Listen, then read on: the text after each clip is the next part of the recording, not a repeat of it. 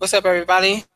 This is the MMA Ratings podcast back for November 30th, 2017. And I am here again. This is Rafael Garcia with Shawan Humes to talk about MMA. And how are you doing today, sir? Oh man, you know me, chilling as always, ready to get this discussion going tonight.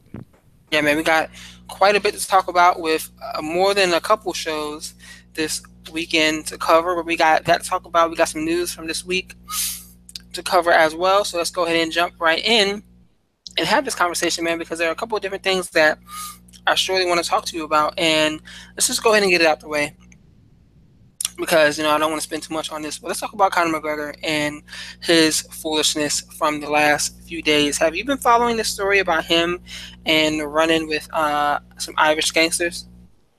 Yeah, I've been reading about it. I'm not quite sure how much actual reality there is to it, but it seems like this could be a legitimate issue. Like I've read multiple articles where they go into the background of these guys and what they've meant to the Irish sports scene and what they mean as on a criminal level, like internationally. So it seems like this could really be a problem for him. And why is that? Well, I mean, I know a lot of people think because he's a celebrity, you can't be touched and things can't happen. But if you follow boxing long enough, Floyd Mayweather had an issue at one point with a guy James Prince, who was the head of Rap A Lot Records, a big guy who's had some criminal connections. And at one point, Floyd had to get somebody to pay a lot of money so that him and his people weren't going to get hurt further. They had to pay Bob Arum a lot of money so that they would leave Floyd's people alone. And you would think Floyd at one time was an Olympic medalist, one of the best boxers in the world. Dealing with if you're dealing with a certain level of criminal, they don't care about that. That stuff doesn't matter to them, and that's had we've had other athletes in other sports get caught up in similar situations because they think I'm a Super Bowl this, I'm a NBA this, and people who deal in certain circles just don't care about that kind of thing. That means nothing to them. They're kind of beyond that. They're not like regular people who just will respect what you accomplish and respect your stature in that sport. These are people who are dealing with other types of things in their lives. So yeah, it's a pretty intriguing situation here because what's going on with him, unfortunately, we're seeing a trend of bad behavior. And I wrote about this, I believe it was last week, that the UFC needs to say something. They need to take a stand. It's actually pretty interesting because this week Dana White had that scrum for leading into UFC 218, and he had some pretty interesting things to say about Tony Ferguson. He had some interesting things to say about Frankie Edgar, one guy who is almost like a made man since we're using gangster talk right now when it comes to the UFC, like the number of favors he's done this organization, but he still has some bad things to say about him. But he didn't have too much to say about Conor here. And it's like, what is this man going to have to do for you to reprimand him in public the same way you've done with John Jones, Tyron Woodley, GSP, the Diaz brothers, everybody else? What is it going to take for this man to do to do for you to have to reprimand him in public? And it's a trend that I think we're seeing headed in the wrong direction because it's escalating more and more. He's kind of like that cousin that comes into a lot of money and doesn't know how to act and just continues to misbehave and misbehave and misbehave until it gets out of control. He's headed in that direction. Well, to be honest, he's really just like a lot of other pro athletes. He's coming to money. I mean, the Mayweather fight was where he made the real money. But you come into money, you start buying other stuff. You start getting away from the lifestyle that got you the money and got you the accomplishments. You start getting in trouble, whether it's bar fights or in NBA, NFL circles, it's assaults. It's getting women pregnant. It's assaulting women. It's having, we've had NFL players get in trouble for drug rings.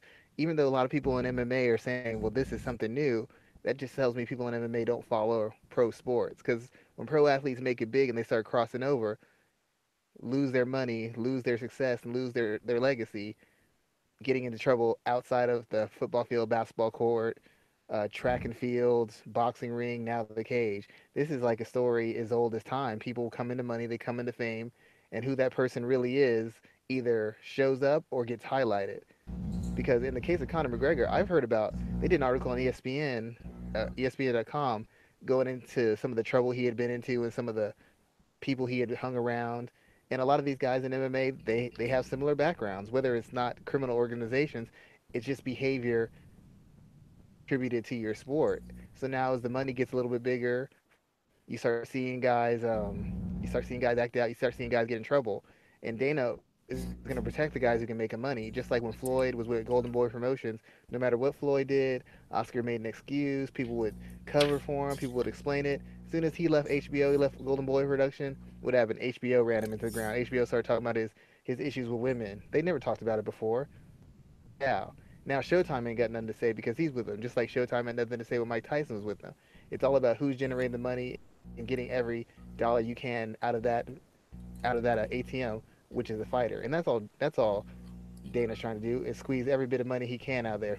Whoever can make him money, he's on their side. He will defend them tooth and nail. When people start costing him money, or they don't even have the potential to really earn him real money, that's when he throws them under the bus. But Frankie Edgar, Tyron Woodley, they're considered guys who aren't earners. So he doesn't have anything positive to say. He'll take shots at them all day, all night. Ronda Rousey, he still won't say a bad word about her. Conor McGregor still won't say a bad word about him. They're the big time earners. They're the crossover stars, and he doesn't want to get on their bad sides because they have so much leverage and they produce so much for him. So, in your opinion, how afraid or how concerned should the UFC be at this point? I think that they should be concerned because remember, and I'm going to use John Jones as an example here. And again, a lot of this stuff is alleged. Nothing is 100% known at this point in time. We don't know if the situation is true. We don't know if it really is in a legitimate danger, as people are trying to say. No one actually has that concrete yes or no answer. But we have this situation. We have him being caught on camera saying the derogatory F word over and over again. We have him with the Bellator situation. What level of concern should the UFC have at this point? I think that they should be concerned right now because this is a guy who, yes, his edgy demeanor and attitude does draw attention, but there's a level of attention you don't want, and this is not the attention that you want. We saw how the involvement of the underworld affected Pride over the years. That's a well-known story, and we don't want to even begin to have those conversations within the UFC and with someone who's such a big, huge star for the organization as Conor McGregor. So, on a scale, how worried do you think the organization should be at this point in time? Well, I think they should be very worried, and it's not just about the criminal aspect of this because like you said, there's nothing concrete. And to be quite honest, we're never gonna know anything's concrete, even if it really is that bad. We're never really gonna know because that stuff's gonna be rumors, innuendo, behind the scenes type stuff. We'll never really know. Even if something really happened to him, we'll never really know. But the thing that's concerning to me he's gotten into recently. Like how many issues, how many problems he had. It's like you're starting to see an escalation in the chain of events of drama, altercations, and problematic behavior in him. First it's this, now it was running into the cage, it's slapping an official, now it's getting into bar fights. I mean, you're a multimillionaire. What are you doing getting into physical altercations in a bar? I mean, you're above that kind of thing. You're beyond that sort of thing. It's the same thing as John Jones getting behind a wheel. You're a multimillionaire. Why are you driving behind a wheel when you're compromised at all? How do you get yourself in these sort of situations? And the biggest thing with the UFC is like these are their bigger stars, and they really want to have that crossover brand. But when you start having guys like this in the sport that it is, a lot of people can't separate the people from the sport. And when you see behavior like this, it starts making people have a certain impression of the fighters because they're already thought of as violent and over aggressive and caveman because they do this sport. And now we're different. I do this, I do this, I do that. But now they're seeing these behaviors, and it's like, well, how much? Well, of course you're a guy who beats up people for a living. Look what else you do outside of the cage. And if you think about that, we've seen that in football. They're animals, they're thugs, and people will say it's a racial thing, but a lot of the issue is it's a sport. People think certain kind of athletes carry themselves a certain kind of way outside of their sport, and that's going to start permeating in mixed martial arts. In mixed martial arts, they've got a lot of issues. The UFC had somebody go to jail for fixing a fight. Yeah, we're gonna be talking about that too because that's it's amazing that Dana White finally said something about it today because he was asked. But there's a need for concern there because of what they saw and what we the ramifications of that. So we will be talking about that later on in the show. But yeah, it was definitely a hell of a situation there too.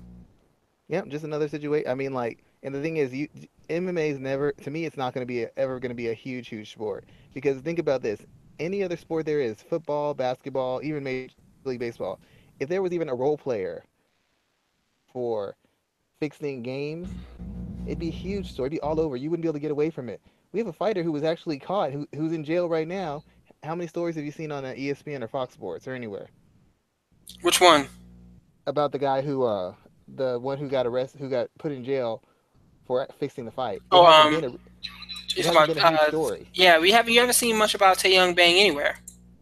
That's what I'm saying. So it's like the sport hasn't ever become that mainstream because if it was, all these little incidents of things that the fighters have done, it would be on a 24-hour loop. I mean, imagine if Tom Brady got in a fight with someone from the Irish mob in Boston.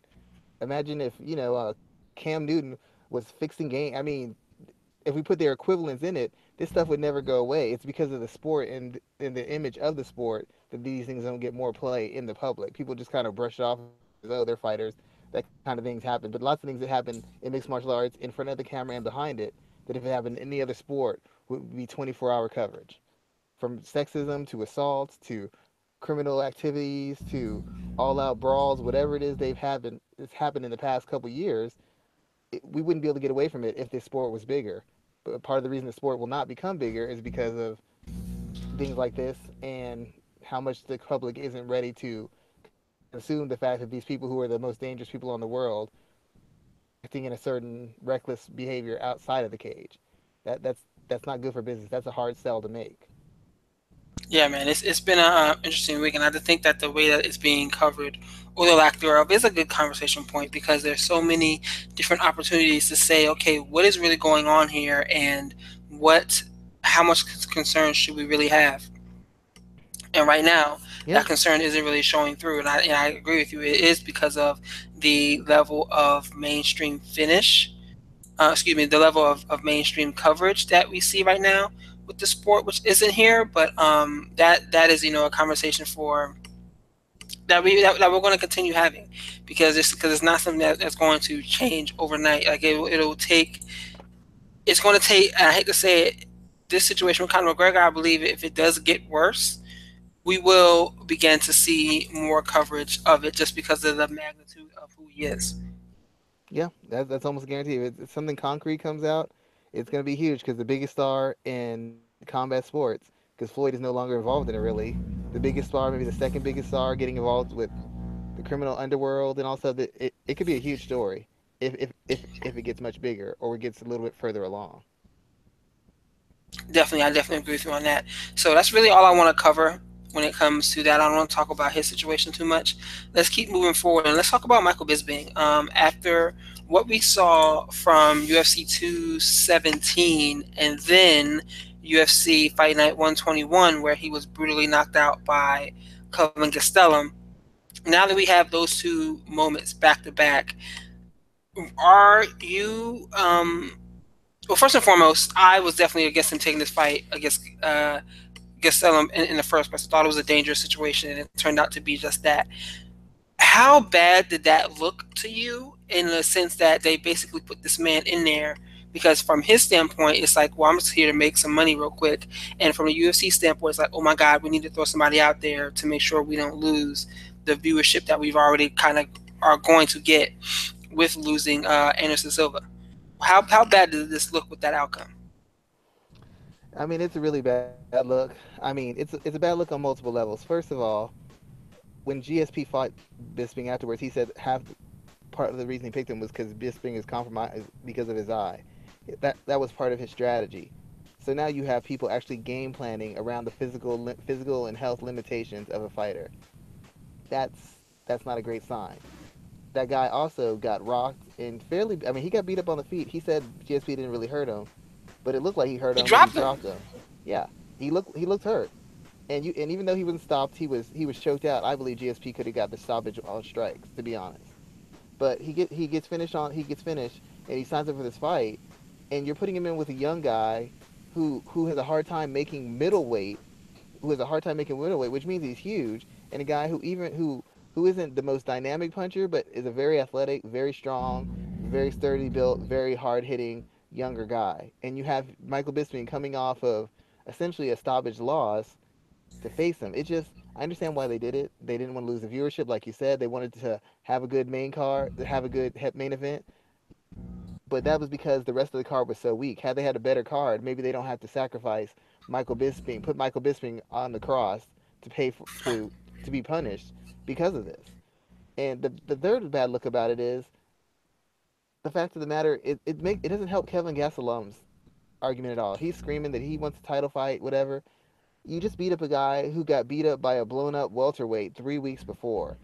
Every guy you've knocked out is a guy on a physical decline or a guy who's not active. Vitor Belfort knocked him out. Tim Kennedy. What does that mean now in hindsight? Michael Bisping. He's just beating up on all these old guys who can't compete anymore, and now he's screaming that he's one of the best middleweights in the world. And he wants to fight after just beating up a guy who just got beat up and stopped in a fight 3 weeks ago. It's just a bad look all around. It makes the UFC look hypocritical because they were looking out for Mark Hunt's well-being in air quotes. They needed to protect Mark Hunt, but you need to protect the guy with the damaged eye who just got beaten up and choked out 3 weeks ago. You don't need to look out for his well-being, and then you have him going against a guy who's a better athlete, younger, and a bigger hitter. Like it's just a bad look all around.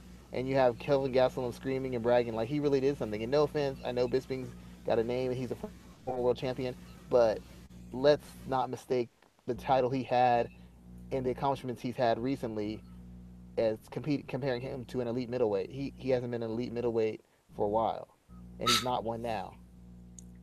Yeah, man, I think that was definitely a bad loss on his part. And as I said, leading into the fight, when it was announced that he was taking that place on, what was it, 3 weeks' notice, that I wonder, like, where's his corner in this situation? Where was his corner to basically say, you know what, no, I understand what you're trying to do. I understand you're trying to get another big payday, but there has to be a point in time. There has to be a diminishing return there because Yeah, of the damage. remember we talked about this when the fight happened, and our logic was kind of we both kind of agreed.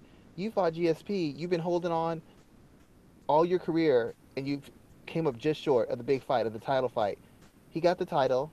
He got to defend it, and he got the big money fight. Like, why are you fighting anymore? And if anything, why are you fighting against a young, hungry, hard hitting guy? Like, Michael. No offense, I understand people don't like the business aspect of it, but Michael Bisping is like GSP. He's far beyond fighting someone like Kevin Gastelum. We already know Bisping is a warrior. He fought everybody.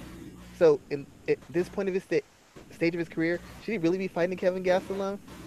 No, no way. And that's why I could never be a manager in mixed martial arts. So I'd be like, dude, you're not taking this fight. But yes, I am. I quit. I'm not signing on for this. I don't care if you win or you lose. I'm not signing on for this. Michael Bisping is beyond these kind of fights at this stage. You're a former champion. You're the face of the network. You've got a record is known as the most feistiest, gutsiest guy who got all out of his physical talent. Why are you taking this kind of fight? A short notice fight at this stage? He just it's just so far beyond. He's so far beyond this right now. He already got his payday. He got his title. What is he doing this for? Like for what? What reason? Yeah, I can definitely agree with you on that. Like, what is he doing at that point in time? And yeah, I'm just interested. You know, he's supposed to be fighting again in March, which isn't that far away. And if he's going to be training for that, you know, he's probably going to start training at some point in time early. So like, there's that situation too. So you know, we'll see what the hell's going on because I think that was a bad decision for him to make. And yes, we all are aware that he's on his way out. But I wonder what the implication is going to be of guys taking these poundings, and we'll see at some point in time as fighters kind of continue to make their way out of the game. But that was a sight I didn't want to see. I felt like we all knew we were going to see, and that just made it more uncomfortable when he was dropped like that. I hope more fighters actually understand it. Just makes them reminds them that this is a business. Next time they talk about doing a favor for the UFC or I'll fight anyone anywhere, you know what? That might be fine when you're young coming up, but at a certain point you have to deal with the reality of the facts that you can't do this forever, and you're gonna have a life after this. You got a better head start than most people who do an MMA. They haven't made the money he has. They don't have a network job. and he's resorting to this side of thing. And the company that he's done so many favors for and he's fought without ever turning a fight down, his reward for that is to go in and face Kelvin Gastelum on short notice after just losing a fight 3 weeks before. That's his reward. That's what doing favors for the business gets you, and it's a business. It's just like having a job. Your job can cut you at any time. This business can cut you at any time. Your interest is making as much money as you can, doing it in as safe a manner as you can, and getting out with all your faculties in in tow. He's risking that, and nobody should have let him do that. If the UFC said okay, we'll do it, his team should have been nah, we ain't signing off on that. I'm sure. I guarantee you, his wife wasn't okay with it. I guarantee you that much. Yeah, man, it was just a bad situation through and through for all those guys involved.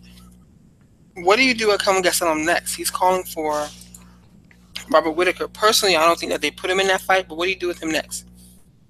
Man, I really don't know because I mean he's on a fairly good win streak. I mean, what he's won 3 out of 4. But like I said, who's he been beating up? He's beating up. He's taking the Chris Weidman route to the belt, and I don't even hate Chris Weidman, but he was beating up on a bunch of old guys and third and fourth tier fighters, and that's what got him his title fight. He didn't beat anybody elite on his way to fighting Silva, and if Gastelum somehow gets a title shot, he has not beaten one elite guy yet. He has beaten a bunch of has-beens.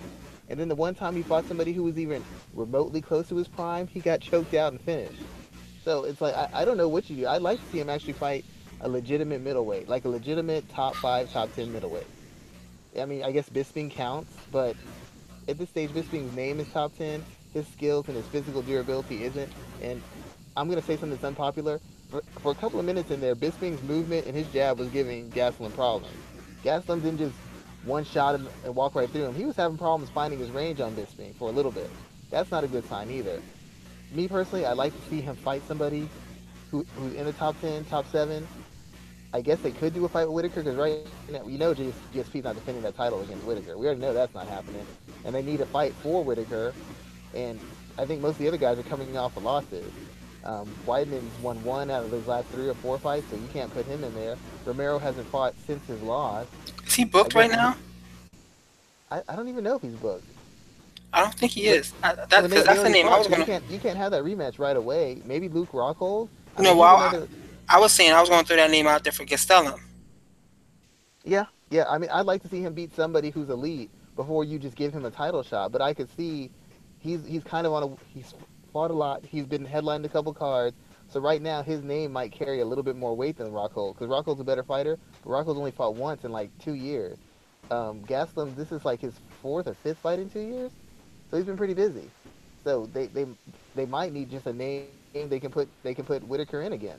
But I don't think Gastelum's really earned it, and I don't think Gastelum can beat him either. So, I mean, I just like to see him face somebody elite, at least a Luke Rockhold, Derek Brunson, somebody of that nature. But I don't know if that's going to happen. They might really just push him into a title fight because they don't have really anybody else who can take it right now. Yeah, the middleweight division is in an odd place, especially with the idea that it's being floated around that GSP might not defend that title. So yeah, it's definitely in a very, very odd place at this point in time. Yeah, Let's talk about Taeyong Bang because, as you mentioned earlier, he's jailed now because he was found in, I guess, guilty of trying to fix a fight. And even though he decided to not fix the fight, I can't remember who he was fighting, but he ended up winning via split decision. The UFC actually approached him right before the fight because they noticed the big swing in the betting odds right before the fight occurred. So I guess that played a part in him deciding to not throw the fight because he knew that they were basically onto him. Let's talk about this, man. How big of a story is this? Because it's not really getting coverage, man. Dana White barely talked about it today, and it hasn't really been talked about too much. I think this is a massive story because it makes you wonder about the sport as a whole. Like how many like almost every card we see a questionable split decision. And you remember back when Ben Saunders, not Ben Saunders, I think it was Ben Saunders. Who was the guy who went to World Series of Fighting and came back? Was it Ben Saunders? When he used to hint about that I think Heath it would was. fight. When he used to hint about throwing a fight to get out of his World Series of Fighting contract. What are your thoughts about this, and how serious of a deal is this moment here? Well, it's very serious. It is like we mentioned before. It is funny how this isn't getting any play in the national media. Not really. I mean, I know people are gonna say he's not a big name fighter, so it doesn't matter. But if you had I don't know, the third string offensive lineman for the Patriots getting caught or insinuating that he had fixed games or he had influenced games, that'd be a huge story, even if it was a third stringer, because of the popularity of the sport and how much money those sports generate. So that just tells me that the MMA is not as big a crossover or mainstream sport as they like to advertise it as. And it is a serious issue because once it's one thing, basically, if you're having predetermined fights or you're having guys give up submissions or put themselves in certain positions so another guy could win, you're affecting the I don't know, the true sportsmanship of the fight. And once you lose that, you essentially become WWE. And if they don't have that integrity that it's 100% real or that people are fixing or holding things back, I mean, I might as well watch WWE because at least then I can guarantee the guy I want to win is going to win, or I'll get a good storyline or something else out of it. The reason you watch combat sports and sports in general is because you don't know what's going to happen, and you want to see the very best guys against the very best, and you want to see them execute under all circumstances. Once you lose that, and you think that people are either pulling punches or holding back or giving up submissions to people, um, I mean, a sport a sport the size of mixed martial arts, I don't believe can really take a hit if that was ever to be proven that it's been a continuous thing over the years. They're just not big enough. They're not big enough. They don't have a long enough history. And given some of the shady stuff that's happened in the background of the history, they don't. They just they just couldn't afford for this to come out. And they should be glad that the media isn't covering this.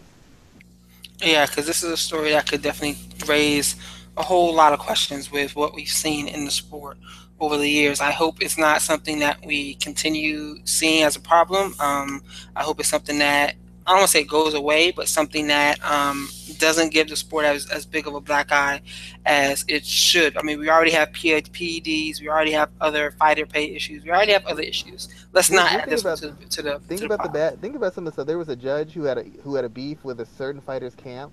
That's happened. Think about some of the decisions we had.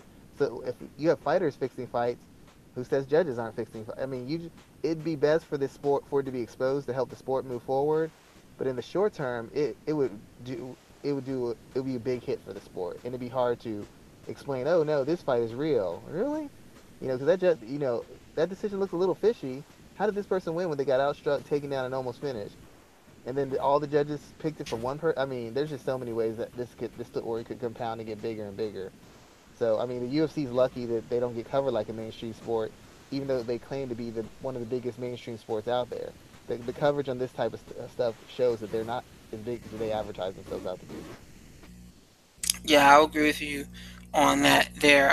So let's continue forward here, man, because we have three fight cards that we need to kind of cover and go over tonight.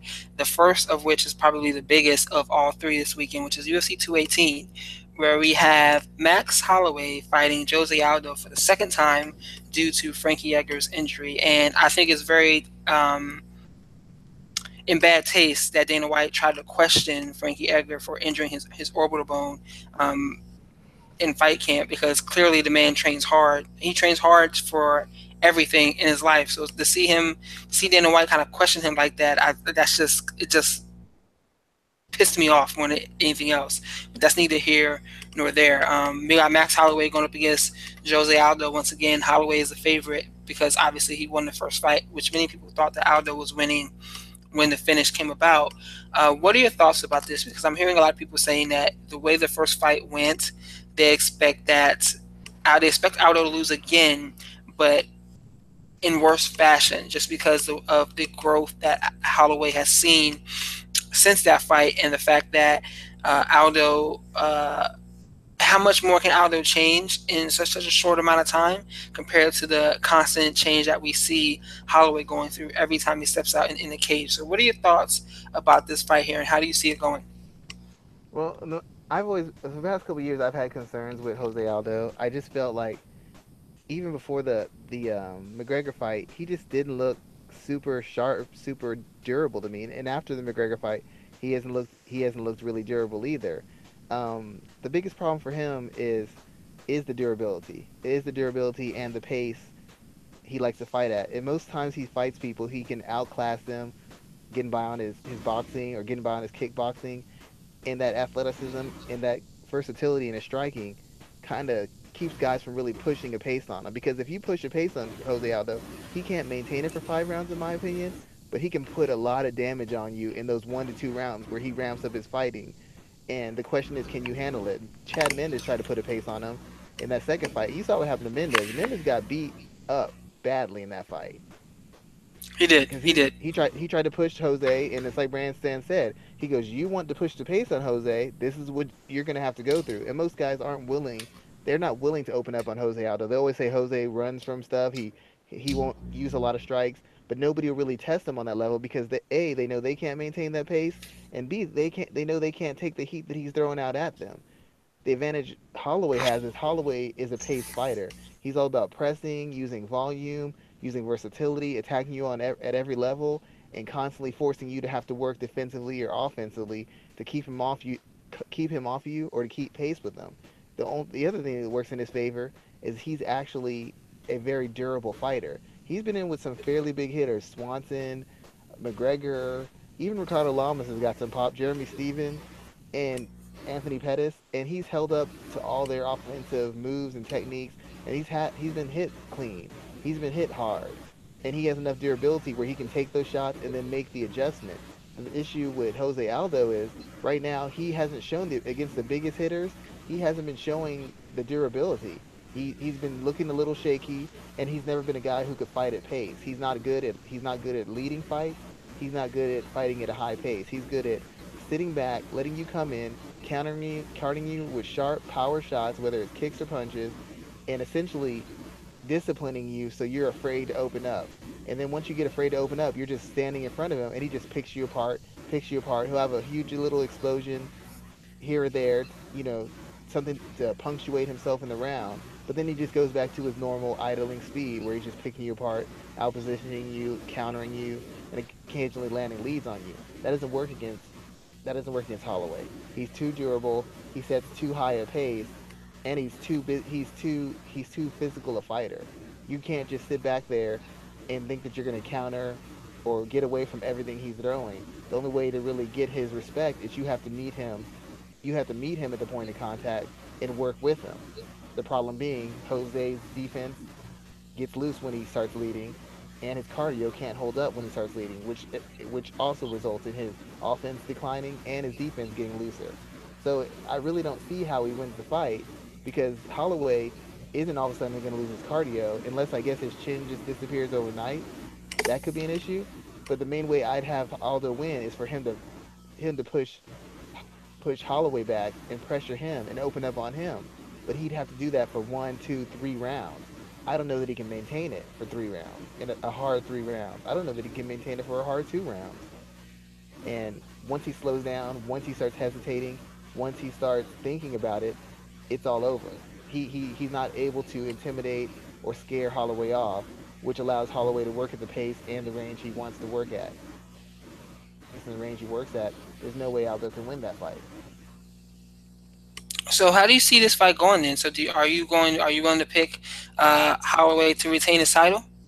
I pick Holloway to retain his title. I just don't know.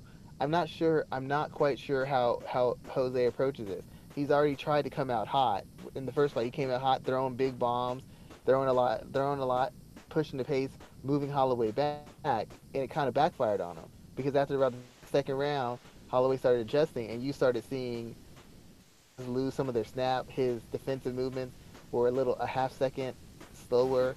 His positioning started getting, his footwork started getting a little clumsier, all because he set a pace he couldn't maintain. So I can't imagine him trying to come out again and take it to Holloway like that. Like that's walking right into the teeth of Holloway's skill set and his approach. But by the same instance, I can't imagine him trying to sit back and pick Holloway apart because if he's sitting back and he's letting Holloway dictate the exchanges and dictate the pace of the fight, I don't see how he wins that fight either. So it's really I don't really see how a way he wins this. I don't think he beats Holloway on the ground because I think Holloway's got the wrestling and the scrambling, the forced constant transitions, which Jose Aldo can't maintain. I can't see him trying to sit back because of Holloway's length and his versatility and the volume he throws. he's going to keep throwing, and yeah, Aldo will have some big counters, but at some point, Holloway landing four for every one or two that Aldo lands is going to start piling up and breaking Aldo down. And if Aldo comes out hot trying to run him over again, I we've already seen that movie. He can't maintain that pace. There's no way he can. In my opinion, there's no way he can maintain that pace. He's never really maintained a hard pace for 5 rounds. I have no reason to think that he's going to be able to do it at this point of his this stage of his career. So every way I look at it, it seems like a clear win for Max Holloway, unless by some chance maybe Aldo hurts him really bad and goes for a submission. I could see that being an avenue to winning. But as far as the fight being in extended stand-up exchanges or even in grappling exchanges, unless he hurts Holloway, I think it's Holloway's fight any way he wants to win. I think he could submit Aldo. Most likely, he probably just knocks him out on the feet. You think so? Yeah, I mean, I really don't think Aldo when Aldo beat Frankie Edgar that second time, it was like, oh, he's back. But Frankie Edgar really never was able to put any real heat on him. He couldn't pressure him. He couldn't land combinations on him. He was landing one or two shots here and there, but Frankie Edgar's never been a big hitter. And Frankie Edgar wasn't able to make him work at a pace he didn't work at.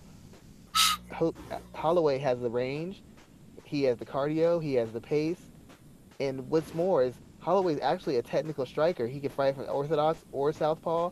He can pressure you, or he can sit back in range and box with you. So it's not like if Aldo just it gets him to do one or two things, he can just dominate the fight. Holloway can fight a bunch of different ways. He can lead or he can counter. He can be defensive or he can be offensive. Aldo essentially is only really effective when he fights at a certain pace and fights in a certain manner, i.e., aggressively countering. When he's doing anything else, he looks very vulnerable. His defense doesn't look nearly as sharp. His offense isn't nearly as sharp, and he isn't nearly as effective when he's pushing pace, being effective. Mendez, but in being that devastating, he took a ton of punishment from Mendez. He tried to be aggressive against McGregor. He walked into the shot, got KO'd first punch he took. He tried to blow Holloway out of the water. All he ended up doing was extending his energy, giving Holloway his timing, and then having his technique kind of fall apart as a result of exhaustion and the abuse he was catching from Holloway. And then Holloway took over the fight. So I mean, you have a guy who's multifaceted, got advantages in range, youth, cardio, and at this point durability against a guy who's slower, smaller, and really is only 100% effective fighting one way. When this other guy can fight a multitude of ways and still be effective. So, in my opinion, looking at this fight here, I believe that it's best, and for the division's sake, it's best for Holloway to get the win because there's so many fights that are kind of opened up with the opportunity. Clearly, they can try to rebook the fight against Frankie Edgar, but they need this division to kind of be opened up. But for Aldo, if he loses here again, I don't know what's next for him. Can he go to lightweight? Can he stay at 145 and just kind of take fights just to take fights? I mean, I don't think he wants to do that. Does he leave the sport entirely? I wouldn't be surprised, but this would be a tough loss for him to take again. But just in my opinion, I think that the division needs Holloway to keep this title at this point in time. Yeah, I mean Holloway, he's the younger guy. He's the guy who has a chance to kind of build a fan base. I think really among the casual fans, I think Holloway's already more of a fan favorite than Jose Aldo is. I hate to say the speaking English plays part of that. That plays a part of it. Him having that huge Hawaiian fan base, and they're big on fight fans. The only other big Hawaiian name they had was BJ Penn, and BJ Penn's been a known needle mover, ticket seller for the UFC for years. Even the shell of BJ Penn still gets ratings. But and if Aldo wins, I mean, what else is there? Is there? There's no real exciting matchup for Aldo. What's he gonna do? Fight Edgar for a third time? That's boring. What are we gonna hear him demand that Conor McGregor come back down and fight him at 145? There's really not a lot of options if Aldo wins. Thankfully, in my opinion, there's really very few ways that he can win this. I mean, I think the UFC wants Max Holloway to win. I think if you're a real fan of MMA, you want the sport to get more coverage and you want to expand. The best thing for it would be for Holloway to win.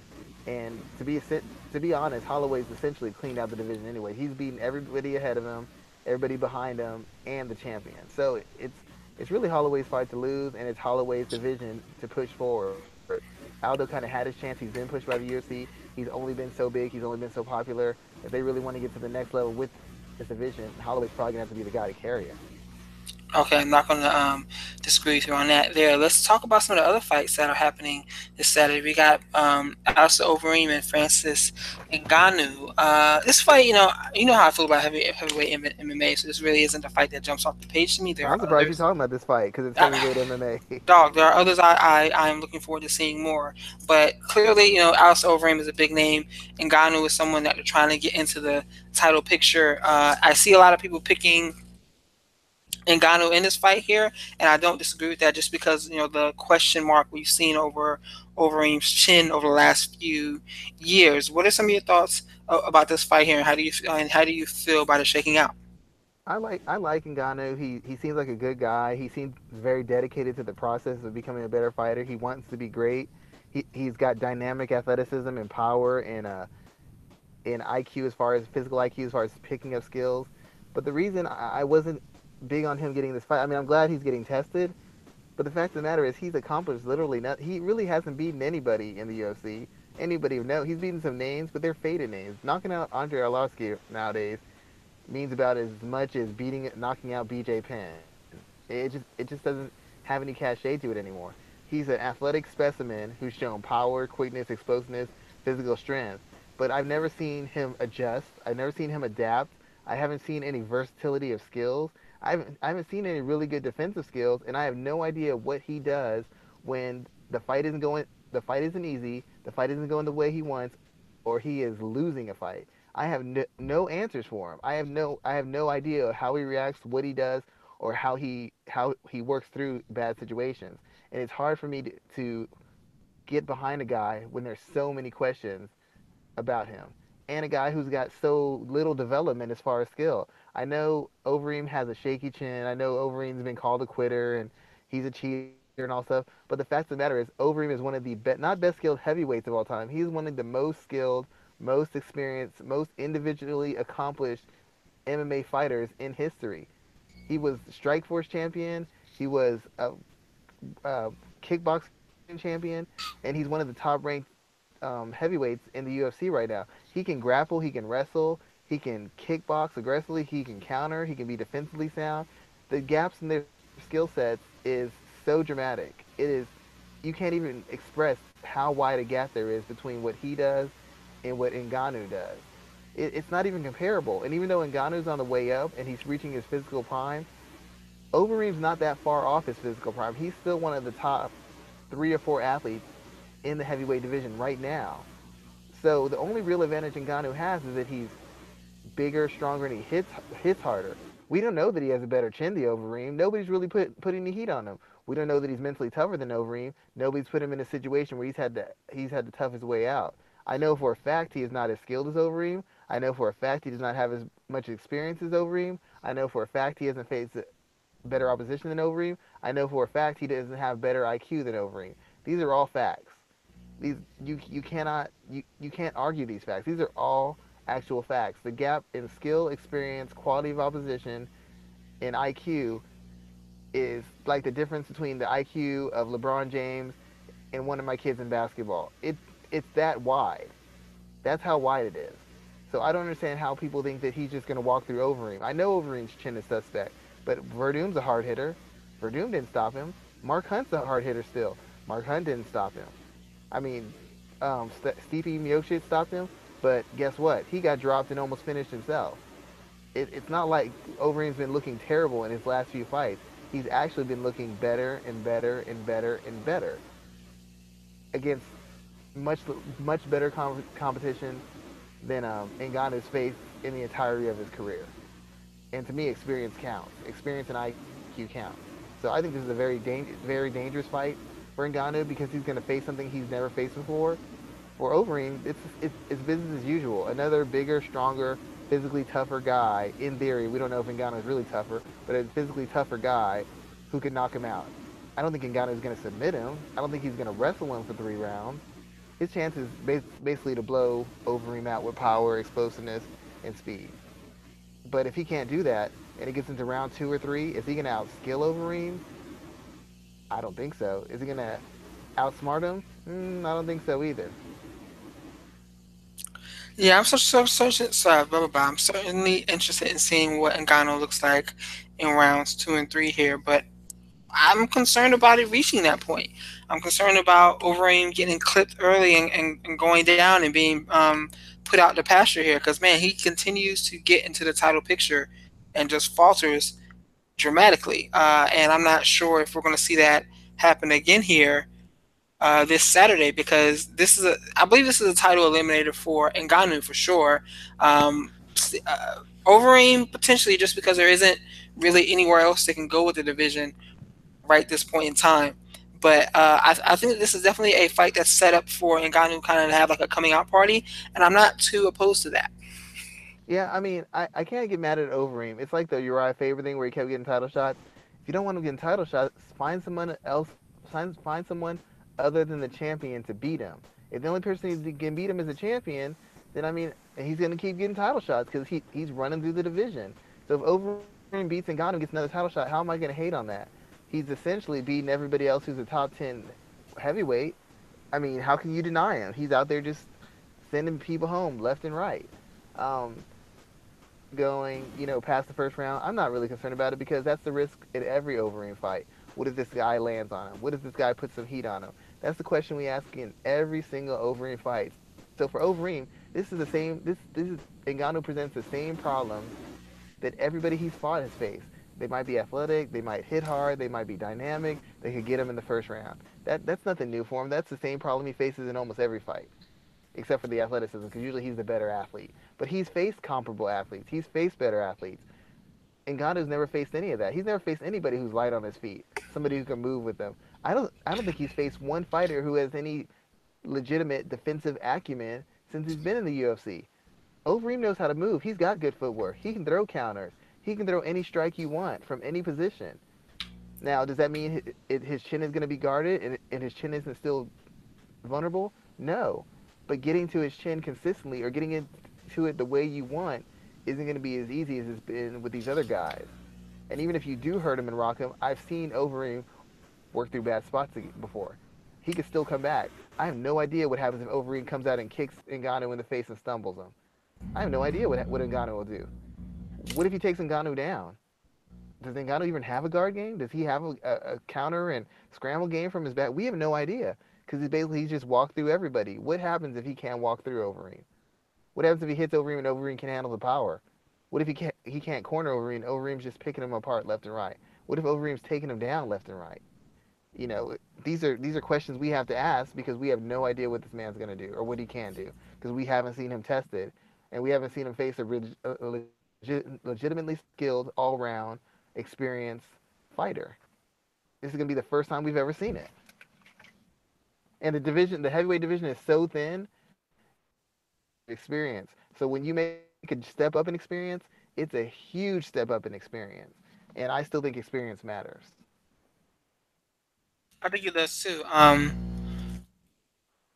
think it does too because like there's a level of pressure there that we just don't really that you just don't know if you can make it through. So I definitely agree with you there. You made those points about Ngannou and what he has, what he has done, but there are still questions about what we haven't seen yet, and I think we're going to get some of those answered coming this week.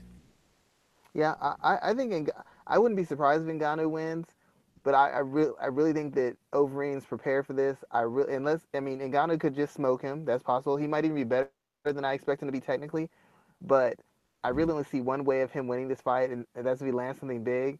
But I think the chance of him landing something big or landing the right kind of shot isn't as obvious as everybody's making it to be. I think he has a huge disadvantage as technique and skill and experience, and I think Overeem's going to expose him a little bit. I think even if he beats Overeem, Overeem's going to expose him a little bit.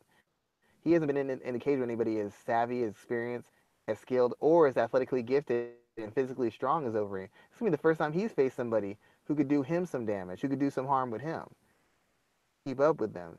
That's a big shock when you're used to having a huge advantage and all of a sudden it's not there anymore.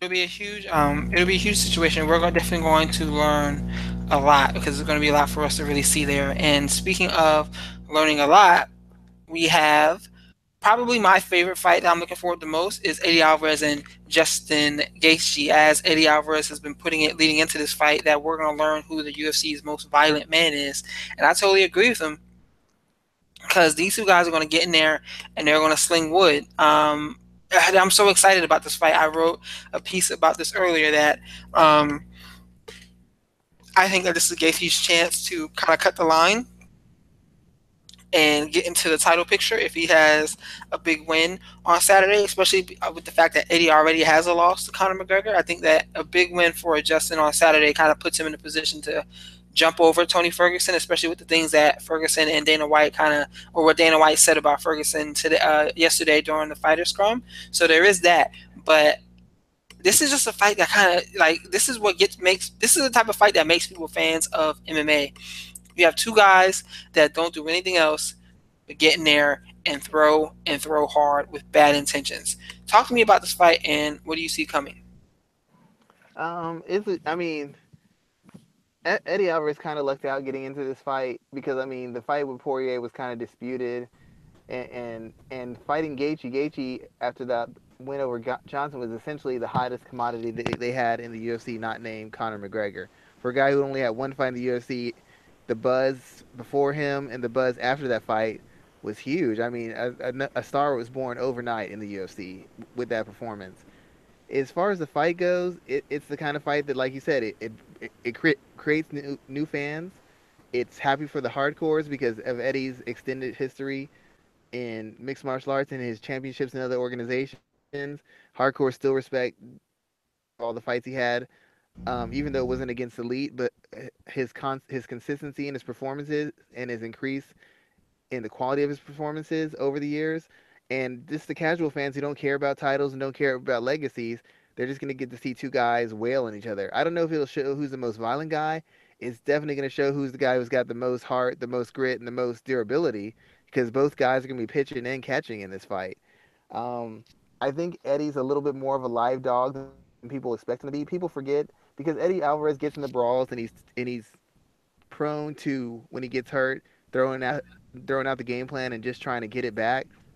He's actually a very competent boxer, light on his feet. He moves very well. He's excellent on the counter, and he's not great at range, but he's very good when you fight in the pocket. He's good at leading in the pocket. He's good at tying up, controlling guys in the pocket, moving around the pocket, being defensively sound, landing on the counter, and landing with power. He did so against Cowboy Cerrone. He did so in spots against Gilbert Melendez. In the minor exchanges he had with Anthony Pettis, he's done similar things. So he over his history, he's gotten better. His hands have gotten a little bit sharper. His counters have gotten a little bit sharper, and he's settled down a little bit in his pocket game. It's not as wild, it's not as offensively based as it is, but it's much more defensively sound and accurate as far as counters go, in the placement of his shots and his positioning in the pocket goes. He's actually better than Gaethje is as far as I'm concerned, as far as technique and strategy in the pocket. The problem for him is Gaethje is good in the pocket. Gaethje throws a lot of volume, and Gaethje transitions through the pocket into the clinch very well because of the forward pressure and the aggression he puts on. He never gets stuck in the pocket. He wants the fight to be chest to chest to chest, forehead to forehead, which means he pushes right through the pocket and gets into the clinch. Eddie Alvarez is good in the clinch. Justin Gaethje is great in the clinch. He's very busy. He's very active, and he just sets a he's very physical in the clinch. And I think at this point he's the younger, physically stronger, and more physically durable fighter. So if and when he gets in the clinch, I expect him to really dominate from the clinch. I expect him to be able to bully Alvarez. I expect him to be able to wear on an Alvarez with extended clinches and extended exchanges in the clinch.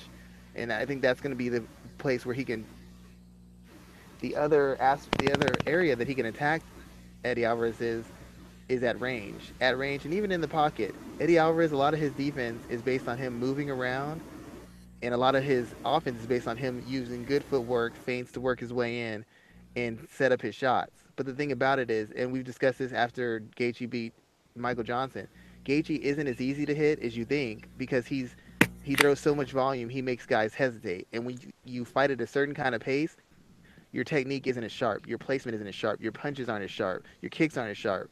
Plus, you're getting pushback. You're not moving back. You're not dictating the range by hitting angles and circling out. He's pushing you back, which also limits your effectiveness as an offensive fighter. But more importantly, Justin Gaethje attacks the body very heavily, and Justin Gaethje attacks the legs with kicks very heavily. If you don't have a base to stand on, even if you're throwing counters, you can't put any real heat on them.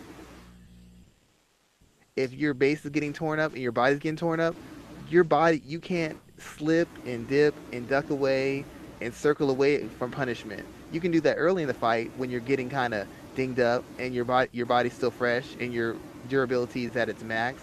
But as the fight goes rounds and rounds and rounds, you'll start slowing a step. You'll start going from a half step to a full step slower. All those defensive maneuvers are going to start going away because your core is going to be torn up from being punished with knees, right and left hooks and body kicks.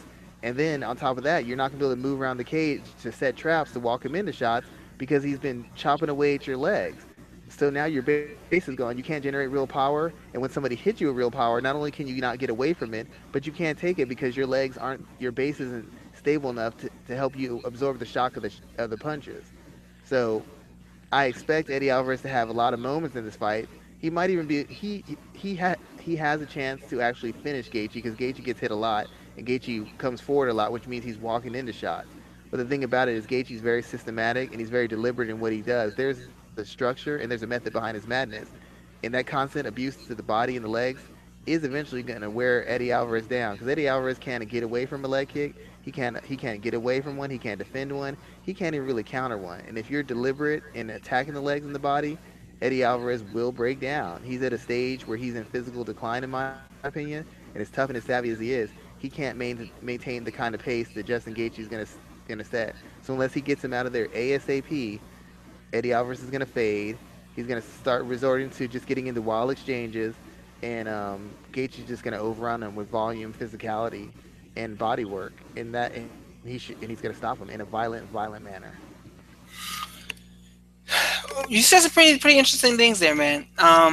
Because from my point of view, how everyone's talking about this fight is that they're talking about it in a way that Eddie's chin is questionable. That's where the big conversation points have been right now. Eddie's chin is questionable, and he's going to get clipped and put out, which is a very strong possibility. Same thing with Justin here, because it's the fact that the way he fights. I mean, Michael Johnson clipped him and clipped him badly, and so did Nick Newell. Nick Newell with one arm had him hurt. I mean, like if you remember that back in World Series of Fighting. So yeah, he can get touched and he can get touched violently. But this is just the type of fight where it's like I really don't know what's going to happen until it'll go down on Saturday. From a technical standpoint, I don't disagree with anything that you said there. I think we're going to go. It's going to be two guys are going to go in there, and it's a 3-round fight. Man, I think it's very slim pickings to see it going 3 rounds. I wonder what the odds are on it going all 3. But this is definitely, I think, an opportunity for the UFC to make a star out of Justin if he gets to win there. Eddie already has that cachet, and this is the last fight on Eddie's contract. I didn't know that until today, but this is the last fight on his contract, which gives him more leeway. Because if he wins, I mean, he can definitely use that as a bargaining chip going forward. But in my opinion, I think that this is a fight that is for Justin to win, and it helps drive the division forward if he does get this win. Yeah, I mean, on that point, Eddie's kind of similar to Michael Bisping in a certain instance in that he got his title and he got his huge payday. He's kind of doing it because he wants to. He's already achieved. He's reached the pinnacle in multiple organizations. He's been a champion, top ranked, and been a champion. So he's just doing this because he wants to do it. He enjoys doing it. Maybe he has some belief that he can reach the peak of the mountain again. So, and I respect Eddie for that. And if he wins this fight, you're right. He is in the driver's seat. My only concern for it is we've seen Eddie hurt and hurt badly. We've seen Eddie stopped recently. I've seen Justin Gaethje get rocked. I've seen Justin Gaethje get beat up. I haven't seen him get stopped yet. I've seen his game. I've seen them exploited more than the holes in Gaethje's game. Some people have landed some good shots on him, but the fact of the matter is Gaethje's a little bit better than people expect defensively. He rolls with a lot of shots. The way his arms go up and down, a lot of the shots don't land clean on his head. They land on his arms, they kind of clip his arms and then bounce off his head. They hit his shoulder and then hit his head. Even the body shots aren't landing nearly as clean as people think they are. And the issue I have with Eddie is, one, against guys who are willing to engage in brawls with him, he becomes very hittable. He's already a hittable guy, but he becomes very hittable. Eddie has historically tired, even when he was younger, tired late in fights. Eddie's always been vulnerable to leg kicks, leg and body work. He's been disgustingly vulnerable to that kind of stuff. And these are all things that Justin Gaethje tests. He tests your cardio and your ability to go pace. He tests your ability to get into wall exchanges. And he consistently and violently attacks your legs and your body with kicks and knees. So it's like there's multiple avenues and multiple results we've seen where Eddie's lost as a result of these things. I still haven't seen Gaethje lose. We've had people say, well, he could have lost here, and they're right. He could have been taken advantage of here, and they're right. But the fact is, nobody's ever been able to close the show on him. How to beat Eddie Alvarez. There's a couple books written on him by different guys. Justin Gaethje has read those books, and he's expert in some of those subjects: pushing a pace, attacking the legs, two clear lanes of victory to Eddie Alvarez. Who pushes the pace harder than Justin Gaethje? Who attacks the legs better than Justin Gaethje in this division? I have no idea. Nobody. So while he's vulnerable, and I believe Eddie could catch him and could stop him, I haven't seen it happen yet, and I've seen bigger hitters, and I've seen bigger hitters, more better athletes closer to their prime land on Gaethje and not put him away. So the only way Alvarez is going to win this is if he stops him. I don't believe he can win any other way. I expect him to land on Gaethje. He might even have him in trouble at some point. But based on what I've seen from them very recently and what I've seen of them over the last 2 years of their career, it'd be hard for me to go against Gaethje. And I'm a big fan of Eddie Alvarez's experience, but I think he's starting to show some of the wear and tear of constantly fighting. I mean, up until he knocked out Rafael dos Anjos, he wasn't really in exciting or dominating performances, even in his wins. His wins against Pettis weren't exciting. His wins against Melendez wasn't particularly exciting. He fought RDA, that was his big win. But his loss to Donald Cerrone was fairly one-sided after the first round, and his loss to Conor McGregor was completely one-sided. After the minute the bell rung, it became Conor McGregor's fight. And I just can't ignore the fact that I saw those things happen. So, what about the idea that Eddie may go in here and try to wrestle him? Eddie's not as good a wrestler as everybody keeps making him out to be. If I recall correctly, I think Justin Gaethje is a more accomplished wrestler than Eddie Alvarez. He is.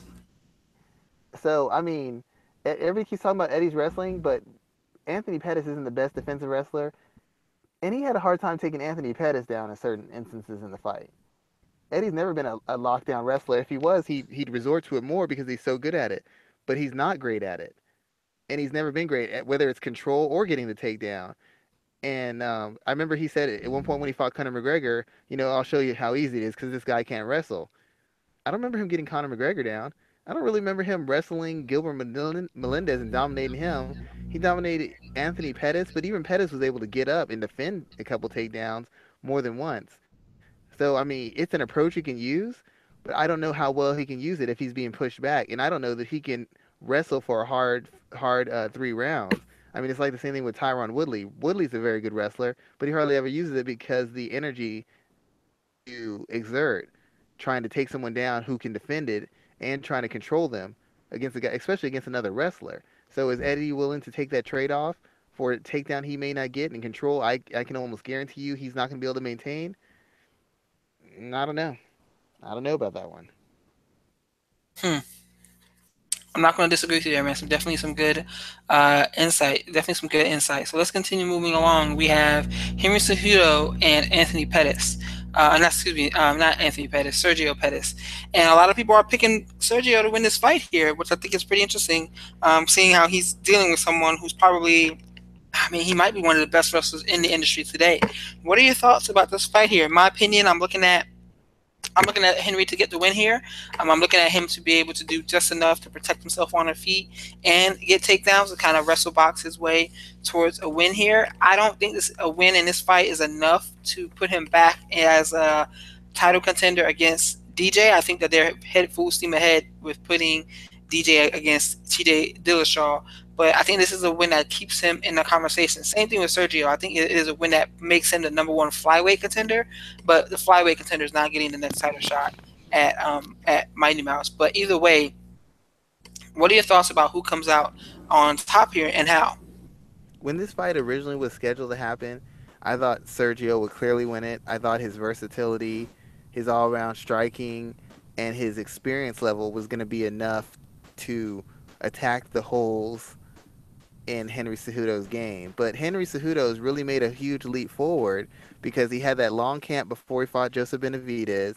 After that fight, he had the camp that he was going to fight Sergio Pettis, but he got injured. And then he had the camp he was training healed from his injury. He was training casually, and then he got the camp for Wilson Hayes before he fought him.